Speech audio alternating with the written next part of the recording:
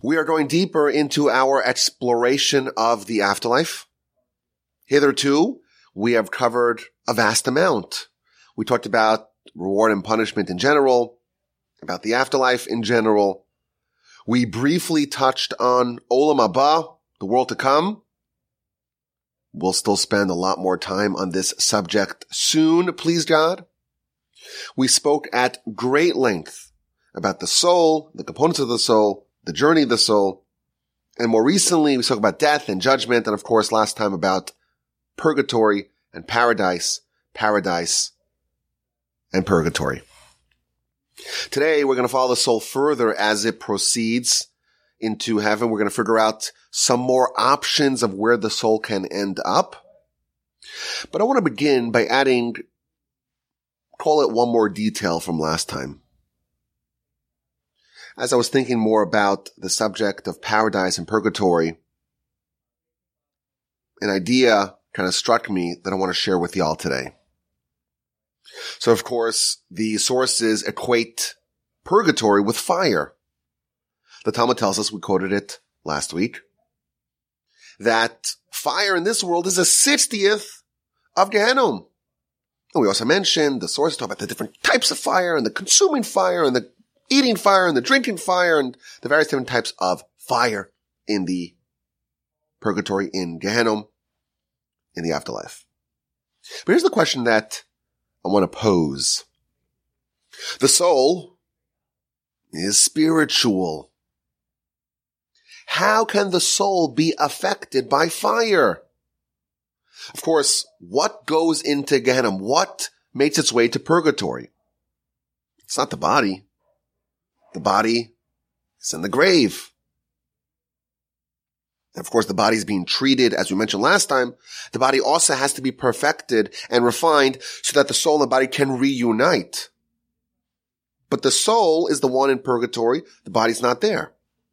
And if the soul is spiritual, how can a purging fire in Gehenna have any effect upon the soul? That was the question I wanted to ponder. And when I thought about it more, I think this is the explanation. This kind of opened new vistas of understanding about the whole subject in general. You recall the unforgettable Talmud about the 903 different types of death. This is the Talmud in the book of Brachos. At the very beginning of all of Talmud, it talks about that there's 903 different types of death. And the worst one is called Askara. And that's like removing thorns from wool. And the best of these 903 types of death is called Neshika, and that's like gliding a hair from a glass of milk. And we explained, of course, that these two polar descriptions of death are describing different statuses of souls. In this lifetime, in this world, a soul can get damaged. It can get sullied. It can get ruined. And that's the nature of life. That's the test of life. In this world, the soul, the heavenly soul, that's like the angels, that's so pure. That soul is paired with forces that are engineered to contaminate it. Now, generally, we call those forces the Yetzer Hara. But there is a struggle, there's a conflict. And we're told that our task is to preserve the purity of the soul. There's forces trying to disrupt the soul, trying to sully the soul, trying to damage the soul. And we're encouraged to try to resist the incursions of those contaminants. Before a child is born, he is adjured, maintain your soul in its pristine purity. Don't give in to the forces trying to damage, trying to sully your soul. And of course, there's a wide distribution of success and failure in humanity over the course of their lifetimes. And at the point of exit of the soul from this world, of the soul from this conflict, souls can look radically different. You have the righteous. They've heeded the instructions. And indeed, their soul is untainted. Separating the soul from its contaminants, it's easy. It's like gliding hair out of milk. The wicked, unfortunately, their soul became helplessly entangled in all those other forces. It was damaged. For them, disentangling the two, it's a nightmare. It's like trying to pull those thorns out of the wool. This Talmud we already talked about previously, and we explained that this analogy is actually giving us a lot of insight. So for one, we pointed out that this analogy reveals what the mechanism of death is. We always thought that, well, death is the separation of body and soul, and the soul is inside the body, and therefore, if you want to create death, you take the soul out of the body. That's what we always thought. In this Talmud, we discover that there's some more nuance here. Death, or the mechanism that actually effectuates death, is not the removal of the soul from the body, but it's really about the removal of the soul's contaminants from the soul. Think about it. The Talmud is talking about 903 different types of death. And the two examples that it gives us are removing alloys from the soul. There are two descriptions of how the contaminants get removed from what is desirable. You want the milk. In the analogy, that's the soul. You want the wool. In the other analogy, that's also the soul. But both have other themes mixed into them. And you have to remove those other themes. You have to remove the thorns from the wool and the hair from the milk. So the first discovery we mentioned already in the past is that the mechanism of death is to remove the contaminants from the soul, and that paves the path for the soul to leave this world. Now, in my book, I added that, well, if death is just the removal of the contaminants from the soul, how does the soul leave the body? And I speculated that truthfully, the soul would have no problem leaving the body. What the soul covets more than anything else during its tenure here, what it wants more than anything else is to leave, to go back to its roots. In fact, the Midrash tells us that at least in one juncture of life, the Almighty has to appoint angels to prevent the soul from escaping. You put a soul in this world, in this body, surrounded by all these forces that are trying to destroy it. The soul wants to flee. The soul wants to escape. And the Almighty has to appoint angels to prevent the soul from fleeing, from absconding. Absent any other factors, the soul would hustle back to heaven as soon as possible. So why, when we're still alive, why does the soul stay? Why doesn't it flee? Yes, before a child is born, the Midrash tells us that the Almighty appoints angels to keep the soul inside. But what about once those angels leave? The answer is that those contaminating factors, the proverbial hair or thorns, those contaminants keep the soul in place. And therefore, if you want to remove the soul, all you have to do is remove those contaminants, remove the hair, remove the thorns, and automatically the soul reverts back to its initial inclination. Now it's been freed from the forces keeping it here as in H-E-R-E, the soul automatically reverts to fleeing, going back to where it originated from. The soul would always flee back to heaven unless there are angels keeping it here, or there are contaminating factors, the proverbial hair or thorns we call the Yetzer Hara. Unless one of those two are present, the soul right away goes back to heaven. I like to think of this as, two opposite sides of the magnet. If you put a magnet in the opposite direction, they repel each other. The body and the soul, more precisely, the soul and all the other factors, body, Yetzer Hara, all the other contaminants, they are inherently incompatible. They are actively repelling each other. During a person's life, they are only united, they are only bound together because the Almighty decrees that should be the situation. So these two opposites are held in place by those contaminants or the angels previously. And if you remove the contaminants, you pull the hair out, you extract those thorns, automatically the soul returns to its baseline, to its default, and that is to flee back to where it came from. So these are some takeaways from this Talmud. 903 deaths, 903 types of death. Death is the removal of the contaminants of the soul. That's one takeaway. There's another, of course, obvious takeaway, and that is that the status of the soul, or the nature of the soul, that changes over a lifetime. In the analogy, the soul of the righteous is described as milk, the soul of the wicked as wool.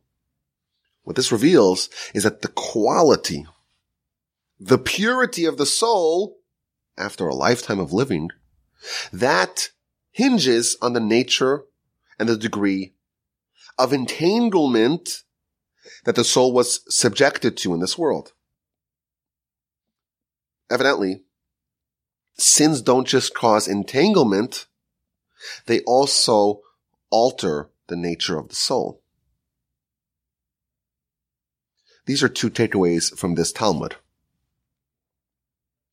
I want to propose a third takeaway that will explain the mechanism of purgatory. It seems to me that there's another point over here, and that is the question of vestiges of contaminants. What happens to the milk once you glide the hair out of the milk? The milk is pristine. There's no hair left inside of it. If you have a glass of milk and you see a black hair inside of it, just remove it, and the milk is as good as it was previously. Removing the hair, now the milk has been completely freed of any remnant of its erstwhile contaminant. What happens when you have entangled thorns in wool? Not only is the wool damaged, not only is the disentanglement very difficult to pull off. If you look at the wool, once the separation is done, there's going to be flecks of thorns left behind. And perhaps even more significant, if you look at the thorns that have been removed, it's quite likely that there are parts of the wool, tufts of the wool, that were removed together with the thorns. So we have vestiges of this union on both sides. The wool's going to have some thorns in it, and the thorns are going to have some wool in it. What this reveals to us is that, unlike the righteous, that there's a seamless and complete severing of these two opposites at death. The soul arrives and it's pure, and the body, or the other contaminants as we shall call them, has no foothold of the soul left within it. The milk has no remnant of the hair that used to float upon it. These two have been separated. When the soul of the sin arrives to heaven, it's a very different story. Elements of the soul are missing. They're still clinging to the thorns. And residue of the thorns, of the contaminants, are still present in the wool. The soul comes bearing part of its contaminants. We can almost say is that like death is not complete. There hasn't been a full separation. I think this is the answer to our original question. We asked the question, well, fire, that's a physical phenomenon. What effect could it possibly have on the soul? A soul is supernally spiritual. It ought to be completely unaffected by fire. Perhaps we can now suggest an answer. The soul, indeed, is completely impervious to fire. But that's not what we want to fix over here. It's all those contaminants that it brings along with it, those little flecks, those little vestiges, the residue of the thorns still cleaving to the soul. That's what we're trying to fix. That is what we're trying to purge. And those, you bet they are susceptible to fire.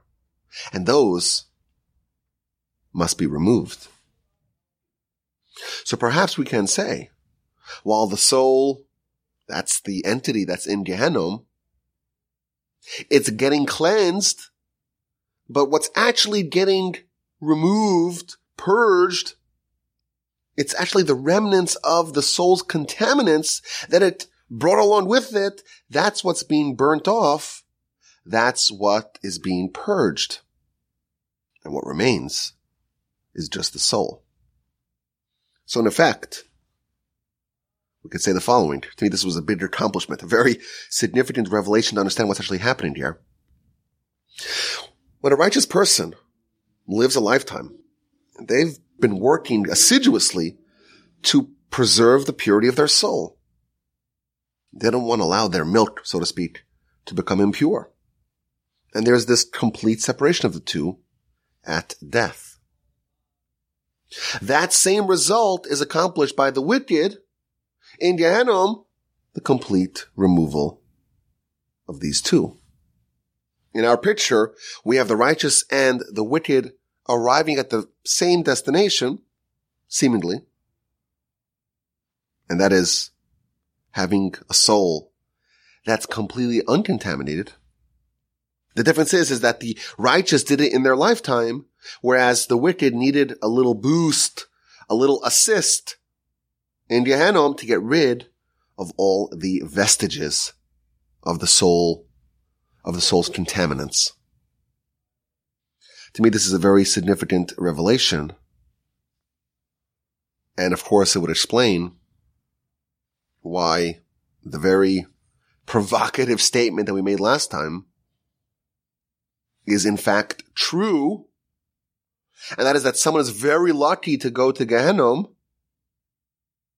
because that ensures that they are, in fact, eligible for the afterlife. They just need some cleansing. And just as we said last time from Ramchal, he says that death is something which is necessary thanks to the sin of Adam. There has to be this removal of these contaminants, of that intermixing of good and bad. It has to happen. And therefore it is to our benefit to have the concept of death, because now good and bad are intermixed. We have to remove the bad. There's a different layer of that. If someone does not do that completely in their lifetime, they will be cleansed and purged in the afterlife. How much cleansing is needed? Well, that depends on how much of those thorns, so to speak, are still present in the soul. And we're told that that could be up to a year, up to 12 months. But the bottom line is that this process of ensuring that the soul is pure, is eligible for the afterlife, for Olam Haba, Gehenna is a very good place to end up in, because that means that you're on this process, you're on this track to end up with a cleansed, purified, refined soul, one that is capable of experiencing the ultimate good in Olam Haba. Now, you remember, and we stressed this many times, but it's important to really understand it. The ultimate reward, the ultimate destiny, the ultimate destination is Olam Haba, the world to come.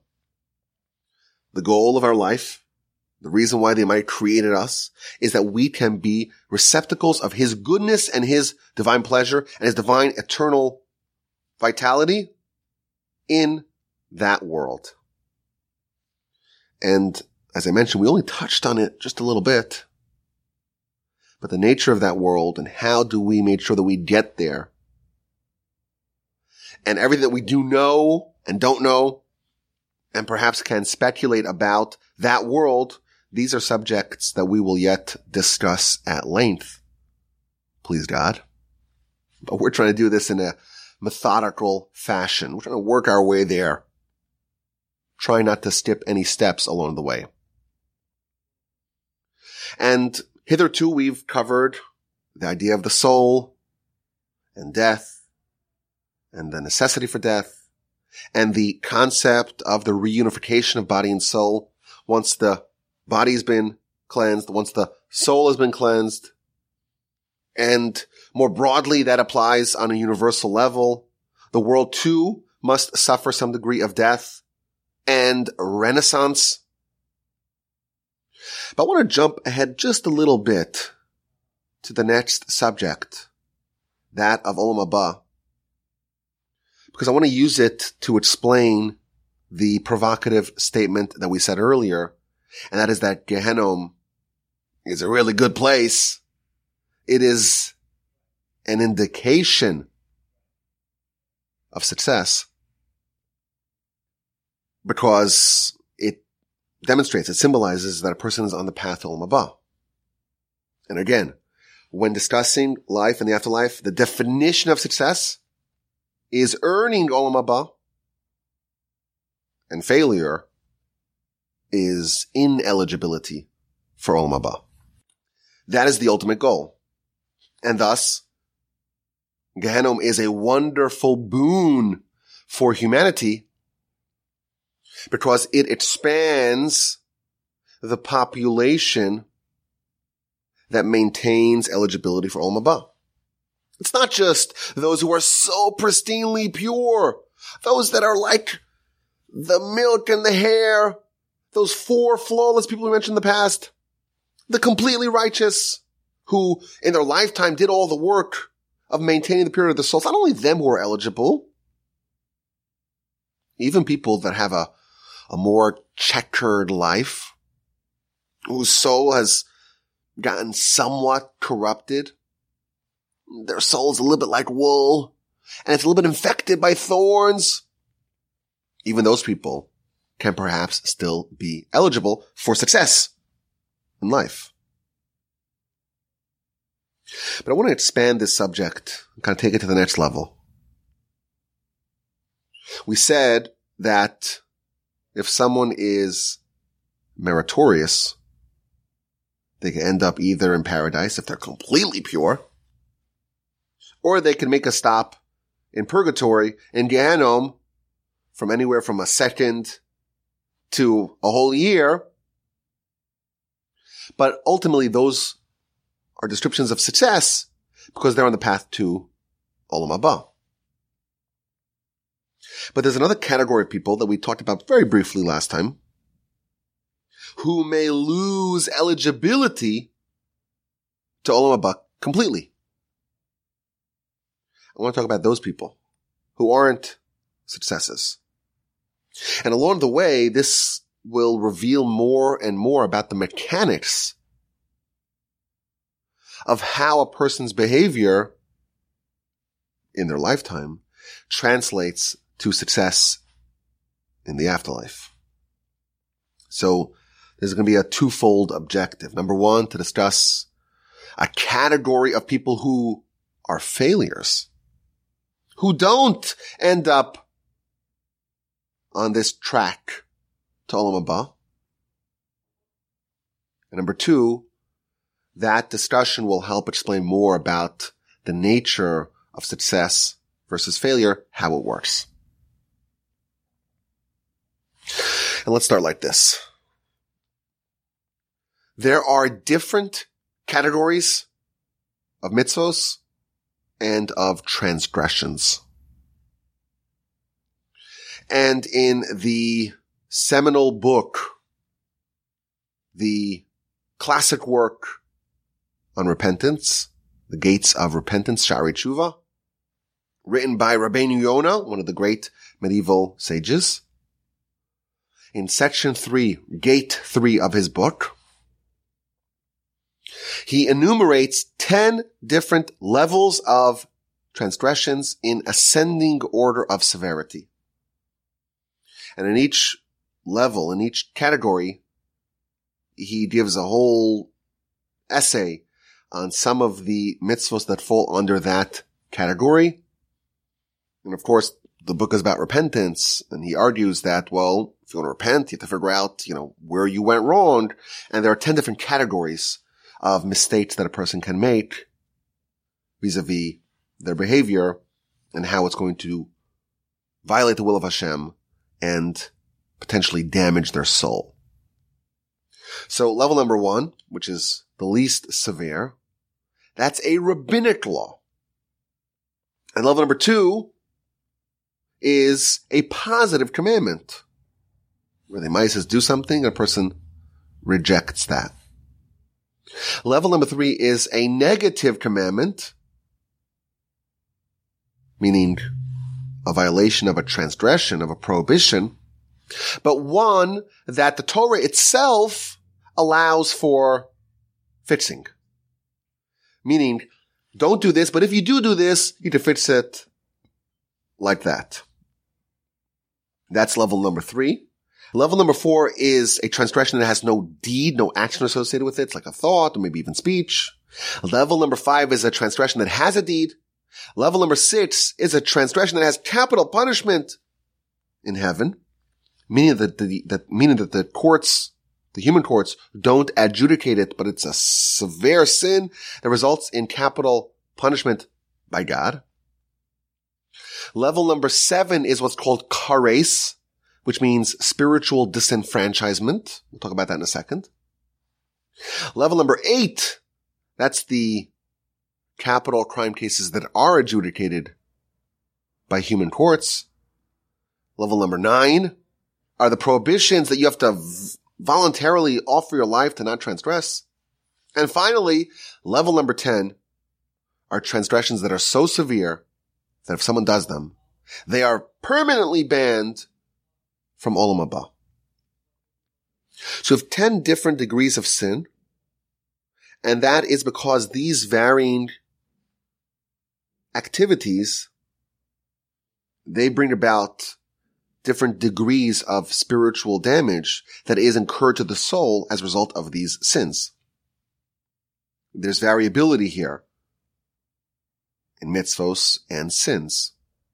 And the worst, well, level number 10, results in a person losing their eligibility to Olam Haba. When they arrive, they don't just go to paradise if they're completely righteous, purgatory if they need to be cleansed. They're not a candidate for Olam Haba. They're permanently ineligible. I would encourage everyone to read this section. He lists the common mitzvos that are included in each category. And as a sidebar, the most mysterious level on this list is kares, level number 7. And the Mishnah enumerates 36 different transgressions that result in kares, in this spiritual disenfranchisement. There may be an even more expansive list. Now the term kares, the Hebrew word kares, means to be cut off. And the Torah tells us many times, if someone does this, their soul is cut off. It's severed from its spiritual source. And the Ramban explains this is like a branch of a tree. If you cut off that branch, it's now severed from its roots. And that's symbolic of the soul that has its roots in heaven, and it wants to go back to its roots, but if it's been severed from its roots, it can never return to whence it came from. Now the Ramban has a whole essay. It was actually entertaining to do a whole podcast on the different levels of kares. I thought it would be a little bit off topic, so we made it a little sidebar here. But the Ramban in chapter 26 in Devarim, Deuteronomy, has a whole essay on the 3 different levels of kares. Some transgressions of kares result in a person's body being punished. That's level 1. Level 2 is some people whose body is completely unaffected by the kares, but in the world of the souls, they are affected. And some, this is the highest level, the worst level, most severe level, that both the body and the soul are punished for the highest level of kares. Now there's another important essay, courtesy of Rabbi Chaim Volozhiner, where he says that kares does not result necessarily in the soul being completely cut off. Rather, the soul is so connected to its roots. There are so many branches connecting the soul to its roots that someone can lose one branch, but most of their soul is still salvageable. Others argue that kares is not eternal devastation, rather it's a reduction in stature in Olam Haba. Meaning they're cut off, but not completely from the afterlife. But they had a fitting stature, a fitting level, a fitting spot in the afterlife, and they've been cut down to size, so to speak. They've been reduced. That's the little sidebar about kares. But I want to look at the bigger picture. Without getting bogged down with the details, the particulars, it's clear that there's a certain hierarchy of mitzvos. And there are varying degrees of spiritual damage by these different levels of sin. And some sins are so injurious to the soul that they cause a degree of spiritual disenfranchisement, spiritual death, permanent exclusion from Olam Haba. What that means is that there are things that can blemish, that can damage the soul to such a degree that it has no opportunity to flourish in the afterlife. And when we discover what that actually means, it's going to reveal to us not only about someone who takes the other path. So we have 2 people that arrive to heaven. Both of them are successes. One goes to purgatory, one goes to paradise. But they're both successes because both of them have a soul that's capable, once it's polished and cleansed, it's capable of the afterlife. Here we discover that there's another path that is possible, and that is that the soul arrives and it's not eligible. And if we discover why the soul is not eligible, it's going to not only reveal about the nature of that other path, path number 3, if we could call it like that. It's also going to deepen our understanding of the first 2 paths, namely the paths of success leading to paradise or leading to first a pit stop in purgatory. We'll discover not just about why someone is ineligible for the afterlife, but also why someone is, in fact, eligible. This idea is found in many sources in our literature. I wrote about it extensively in my book, and it goes like this. We know there are 630 mitzvos. 248 of them are positive mitzvos. Do this. 365 of them are negative mitzvos. Don't do this. And the Talmud already tells us this is not a random number. Oh no, 248 has significance. 365, that's not by chance. There are 248 different limbs in the human body. There are 365 days in the year. And of course, we've already speculated in the past. If Gehenna is maximum for a year, maybe it's not by chance because there are 365 different transgressions. If someone violates every single one of them, well, they have to fix 365 different problems. And maybe there's a day to rectify every transgression. That was our speculation that we submitted in the past. But there's a certain corpus here. The 613 mitzvos. The Kabbalistic sources, they take this a step further. Not only does the number 365 have significance because it corresponds to the days of the year, it also corresponds to the body of a person because a person has 248 limbs and 365 sinews. And therefore, if you were to ask, how many parts are there in the human to make the skeleton, shall we say, of the human? You need 613 building blocks, 248 limbs, and 365 sinews. That's what our sages tell us. And of course, it's not a coincidence that the precise number of components in a human body corresponds to the precise number of mitzvos in the Torah. Mitzvos are there to improve us. And every part of the Torah, every mitzvah, corresponds to one part of us that needs to be improved. Improved in the positive sense, in an active sense. Improve in a prophylactic sense to avoid problems. But this is the picture that is being painted for us. We have a human body, 613 parts, 248 limbs, 365 sinews, and the whole corpus of the mitzvos, 613 mitzvos corresponding to 613 parts of the human body. That's level 1. It goes a step further. The body and soul are mirror images of each other.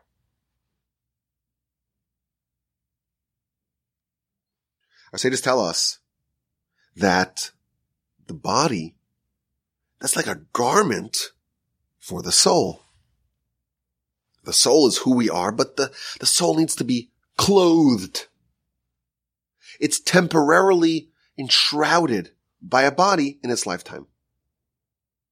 And therefore, just like a tailor who is affixing clothing, who is preparing clothing for a body, you have to measure how long is the arm and how wide is the waist and how big is the neckline and how long are the pant lines? How big are these feet? A tailor makes the clothing match the body that it's clothing. And therefore, if the clothing of the soul is the body, it should come as no surprise that the body is going to be matched to the soul. It's going to be tailored to clothe the soul encased within it. And therefore, if we know that the body has 613 parts, then we also know that the soul also has 613 parts. And the way it works is it's the opposite. It's not like we are a body and we have a soul within us. We are a soul and the body is created and tailored to match the soul that permeates the body.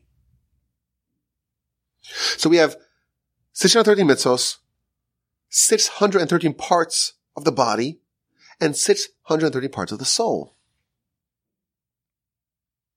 And when a person does a mitzvah, they are giving life to the corresponding part of their body and soul.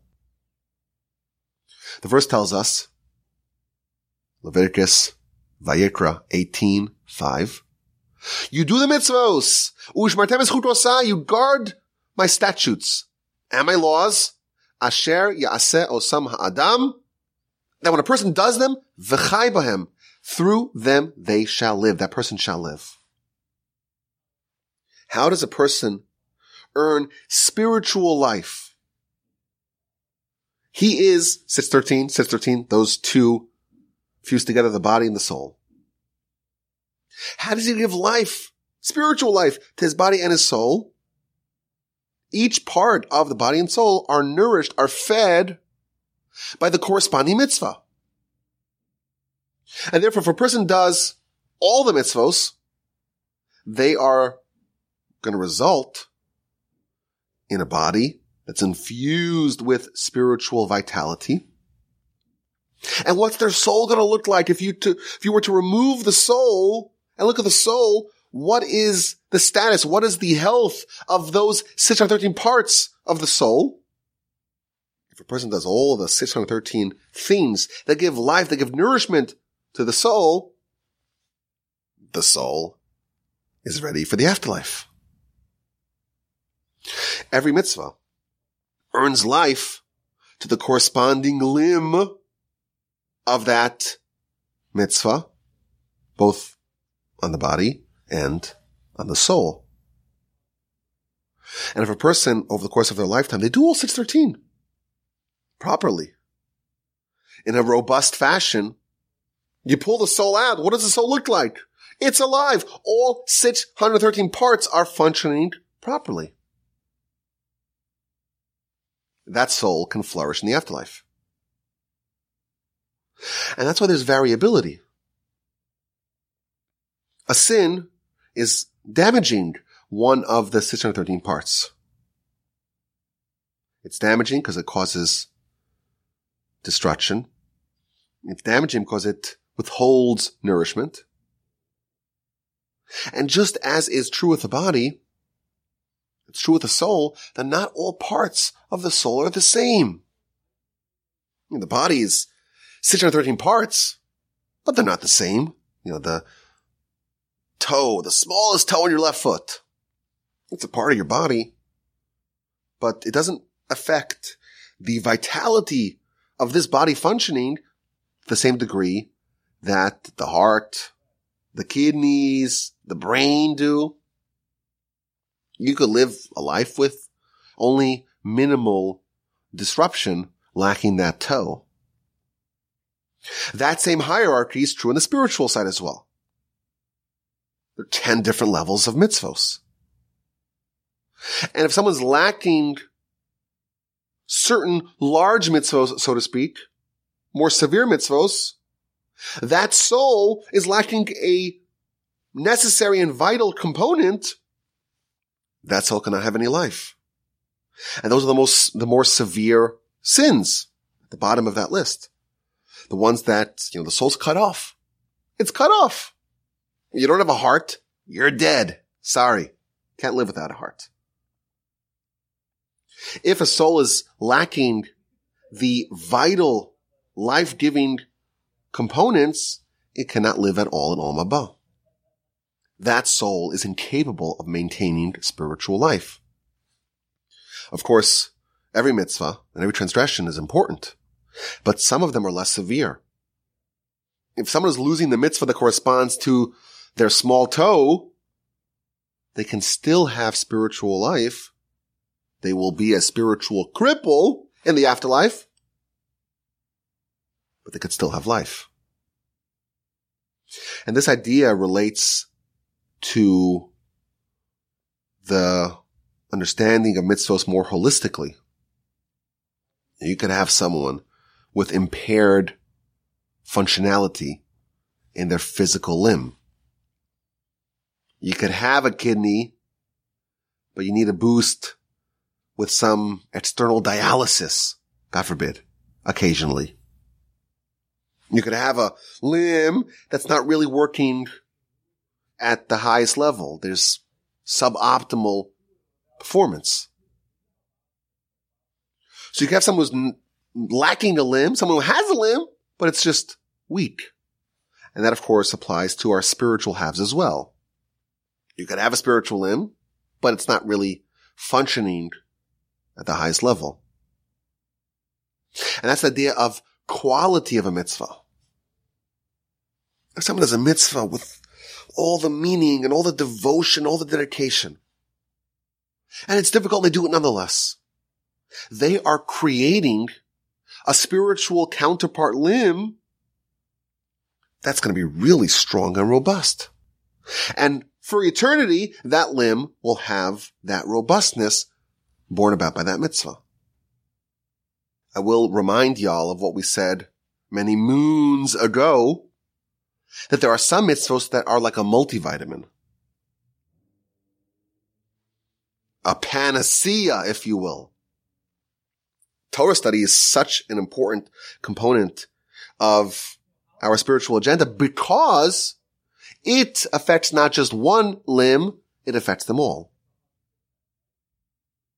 But the larger takeaway is that the mitzvahs of the Torah are tailored because they are the spiritual recipes that infuse life in all of our 613 parts, both in our body and our soul. And what you look like, your identity in the afterlife, is the result of what you built spiritually with mitzvos. And this explains to us the mechanics of how mitzvos result in success for the soul. And it also explains to us why certain severe sins result in a person taking the other unfortunate path and losing their eligibility to the afterlife. Now, I know a lot of people, they ask the question, give me a list of 613 mitzvos and let me know which mitzvah corresponds to which part of the body. Give me the list of the 248 limbs and the 365 sinews, and I want to know exactly how it fits out, exactly how it's matched. We're not told the answer. We're not told the breakdown of which mitzvah corresponds to which limb. And the reason for it is because you really need all of them. In my book, I quoted my grandfather, who said in a statement that you never forget, we don't think so much about our fingernails, but no one would voluntarily allow someone to pry one off. And the reason is because we view ourselves as one holistic entity. We're not willing to forfeit any digits. And therefore it's important for us, as I like to say, not to skip leg day. We have to pursue every mitzvah because the goal is to create a fully functioning, a fully operational spiritual counterpart for the afterlife. And therefore, the Torah doesn't say, well, this mitzvah is the one that really is important, because then someone may focus on that and neglect something else. That's what the Mishnah says. We should pursue the easy mitzvah, the more lenient or the lighter mitzvah, as we do the most severe one, because we don't know the reward of mitzvahs. I will point out, as I did in my book, the Maharsha, one of the great commentators on the Talmud, he comments on that page of Talmud where it talks about the 248 mitzvahs corresponding, positive mitzvahs corresponding to the 248 limbs. He tells us that the mitzvah that corresponds to our heart, that pumps life blood to all the limbs and all the organs, that's the mitzvah of emunah, the first of the 10 commandments. Believe in God, to recognize God, to acknowledge God. He's the one who took us out of the land of Egypt, to recognize not just the existence, but the oversight and all the other, of course, definitions that we have of God. He's the creator, he's the sustainer, he's the supervisor. We spoke about it, of course, in the past, the components of what we believe when we say God.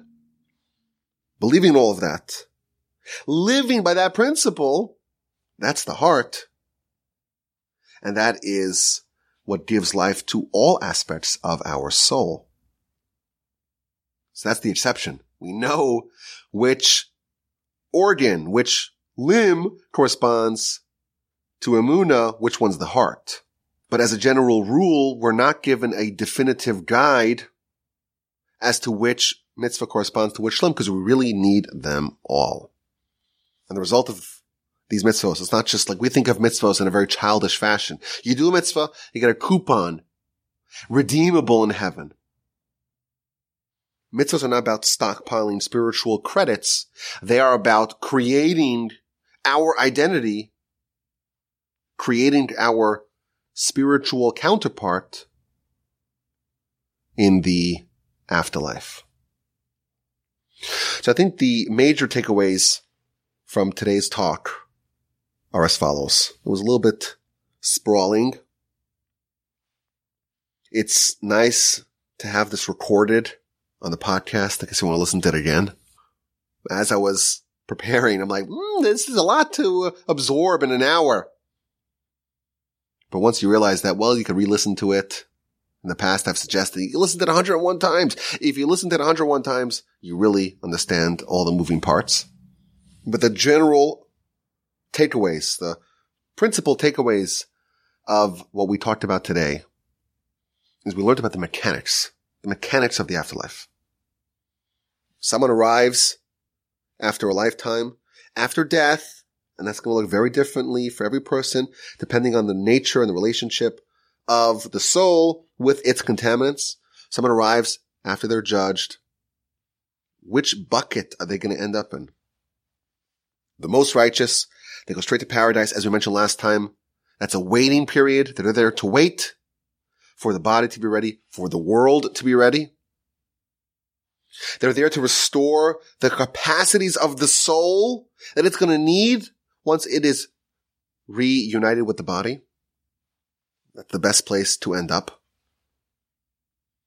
But the Almighty expands the eligibility of those who are capable to earn the afterlife by creating the possibility of post-mortem cleansing.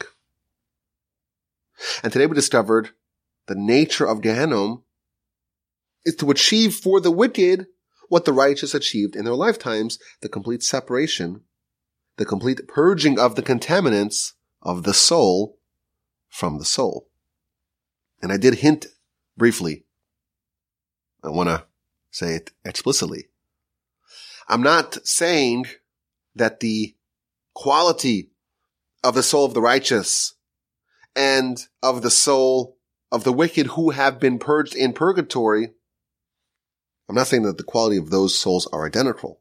One's the milk, one's the wool, but both of them are going to be cleansed and removed from their contaminants. And both of them will eventually find their way to paradise, each according to their level. And they're there to wait for the body to be ready, to wait for the world to be ready, and to enjoy something akin to the pleasure of Olam Haba. They're not quite ready for Olam Haba. That's after the resurrection. And number two, we talked about the nature of someone who is ineligible, who's found to be ineligible for Olam Haba. And we talked about the various different levels of sin, and now we know why mitzvahs and sins have a direct relationship on the status of our soul in the afterlife, because they are the lifeblood. They are the nourishment. They are creating the vitality of the soul in the afterlife. And therefore, if you have mitzvos, to the degree that you have those mitzvos, that is the degree of vitality of the soul in the afterlife.